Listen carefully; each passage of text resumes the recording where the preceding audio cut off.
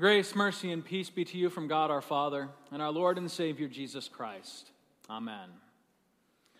Friends, I would imagine that the very first Christmas that we heard about in Luke's account of the gospel last evening was a lot like many others. Around the world, people were busy doing whatever it was that defined their lives at the moment. For some of them, this meant struggling against hunger, fear, and desperation, while for others, it meant enjoying a life of wealth and ease.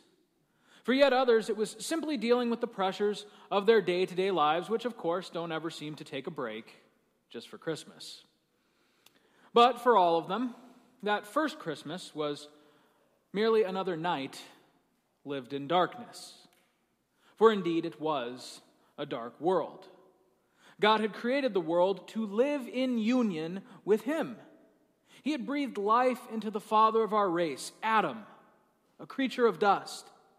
He had formed Eve from the side of Adam, and the two had joined together, and He joined them to Himself. How bright that world must have been as Eden, all of creation, lived in perfect harmony with its Creator. But we know the story, don't we? Darkness came. Those created and loved by God, well, they rebelled against Him, bringing with it a darkness which permeated the entirety of creation. Death had entered in through sin. And as the children of Adam filled the world, they took with them the darkness of that dreadful day in the garden, when sin and death entered our lost and fallen world. So was the state of man that night in Bethlehem some 2,000 years ago. It was a world of darkness cut off from the source of all light, its very Creator. Yet a new light, at that moment, was starting to break into the world. A young girl carried in her virgin womb a son. This daughter of Eve was about to give birth to the one who would be not just any light, but the very light of the world. This infant would reverse forever the horror of humanity's fall into sin and death and darkness and despair. He would bridge the gap. He would bring us back to unity with our Heavenly Father. This was the miracle of miracles. Our human sister Mary became, by the power of the Holy Spirit, the mother of God Himself, the bearer of the Savior of our world. The opening verses of the Gospel of John are among the greatest and most familiar verses of the Bible, or, for that matter, of any literature. For in soaring rhetoric, the evangelist, St. John, he brings heavenly truth and majesty into human words. He brings a divine reality into concepts that we mere mortals can understand and process and receive with thanksgiving. He brings the Lord of creation into human sight. The one of whom John writes is not only the subject of these words, but he is the very author of all things. For as John confesses, through him, God spoke creation into being. And so we see that the story of Jesus, it does not begin on Christmas Eve, as we might suppose. It does not begin with the Virgin Mary or with St. Joseph or the shepherds or the Magi. No, the story of Jesus begins long before that. Did you catch how John starts his gospel narrative? He begins with the beginning, with the creation of the world, and in the eternity before time was created. John writes, in the beginning was the Word. That Word is Jesus Christ. This Word was with God. This Word was God. He was in the beginning with God, and all things were made through Him. Without Him was not anything made that was made. This, dear friends, is a great and mighty wonder. The Creator, the Word of God, now joins Himself intrinsically with this broken and hurting creation in order to redeem us all. He didn't just take on the appearance of our flesh, but He became true man, living as we lived, suffering as we suffered, and yes, dying even as we die, for this was the promise of God from the beginning. From the moment of man's fall into sin, this was the promise which God gave to Adam and Eve. From the day in which sin broke into the perfection of Eden through the lives of patriarchs, prophets, and kings, through a humble man named Jesse, and from the tree that would sprout out of his son David, one golden thread, one perfect promise unites it all. This is the story of Christ. History may change, circumstances may change, but God's eternal promises, they do not change.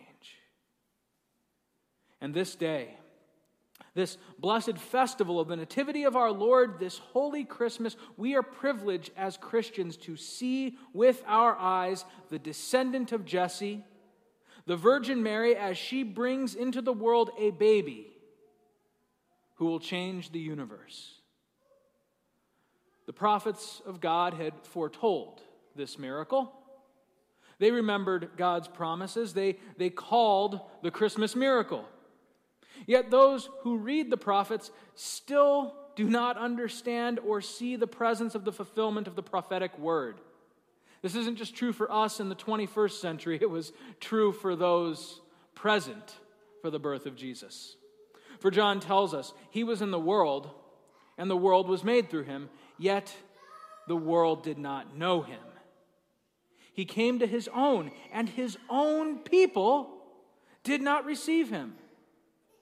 For you see, dear brothers and sisters, God has not chosen visibly great and mighty people to do his great and mighty work.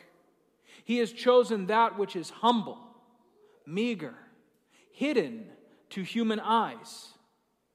And so it was that the fulfillment of all things came through a peasant girl giving birth in a stable for livestock. Yet, wrapped in this humility was the babe, hidden in the tree of Jesse, who had now come forth as the fruit of that same tree. To the darkness of sin and death, God gave answer. And that answer was the infant Jesus Christ. So it was in Bethlehem 2,000 years ago, and so it is today. God's answer for us remains the same. Humanity still lives in a world that seems to be defined not by life, but by death.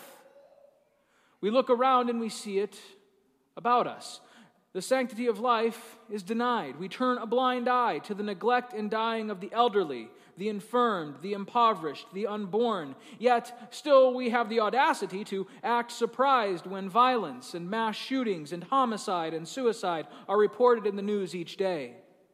Nation rises against nation as humanity finds new and more effective ways to wage deadly war against one another.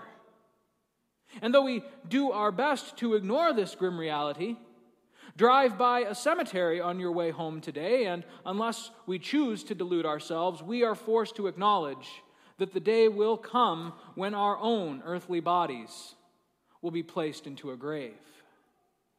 Death is a darkness which permeates all of human history. And unless we are privileged to be alive at the second coming of the King of Kings and the Lord of Lords, it will permeate our personal history as well. And friends, I tell you, it is into this grim reality of sin and death that the words of St. John ring out with a hope and certainty that defies the power of death itself. For the Word of God, who created all things, now changes all things. In him was life, and the life was the light of men. The light shines in the darkness, and the darkness has not overcome it. Though it be a dark world in many ways, and though all of us have sinned and fallen short of the glory of God, though all of us deserve nothing but death, and yes, even eternal death, separation from our God, still the Creator so loves us that he has taken that darkness and he has destroyed it by his mighty light. And where his light is, I tell you, life and not death reigns. The tradition of the Jesse tree celebrates God's promises throughout human history, promises that are more sure and certain than anything which our eyes can behold and our minds could imagine. The devil, the world, and our own sinful flesh would have us look inward for an answer to that darkness which so surrounds us and fills us. This is how it was for Adam and Eve, for the patriarchs, and for Jesse. Yet, all we find there, within ourselves, is but more darkness, more hopelessness.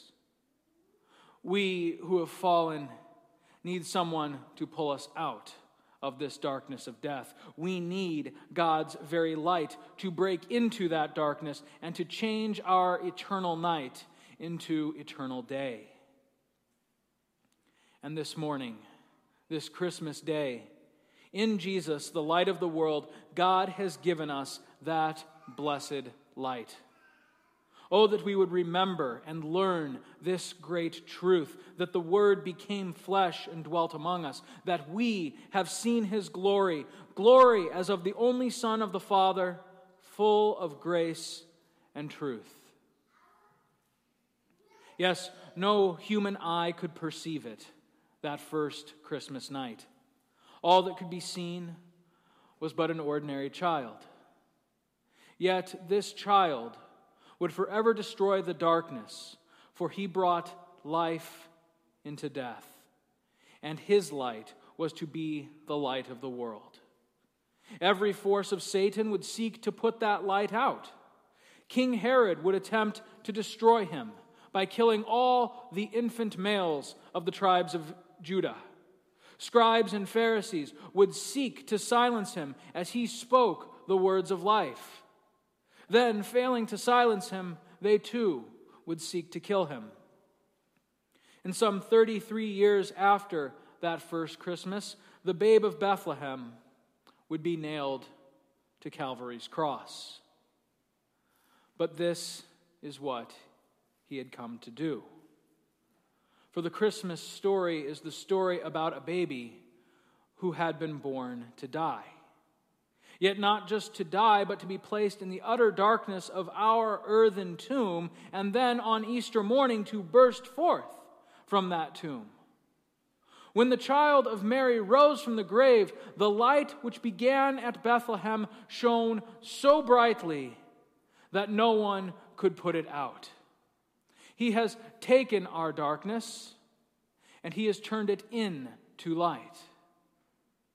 And so with angels and archangels, with all the company of heaven, we laud and magnify his name. We cry out, Alleluia! Jesus Christ is the first fruit of Jesse's tree and is also the firstborn from the dead. By his rising, you and I who were born into death need die no more. See how his light has pierced the darkness of death, bringing to fruition life and immortality for all who believe. That very light still shines in the darkness, a light which neither the world nor Satan could ever put out. His light shines as the babe of Bethlehem fills our lives with himself. It shines with a brilliance perceived only by the eyes of faith, which gaze upon the baptismal font and the altar and give thanks. It shines on both you and I this Christmas day and tomorrow and for all of our days, into the very eternity which your God has prepared for you. And that light which comes into the world is and remains Jesus Christ, the seed, the stem, the life, and the fruit of this blessed tree of Jesse, the tree into which you and I have been grafted. Therefore rejoice this day, ye joyful and triumphant saints of the Lord. Rejoice that this story, which John began in the beginning, is now your story. For that same light which did shine through the darkness of death now shines on you.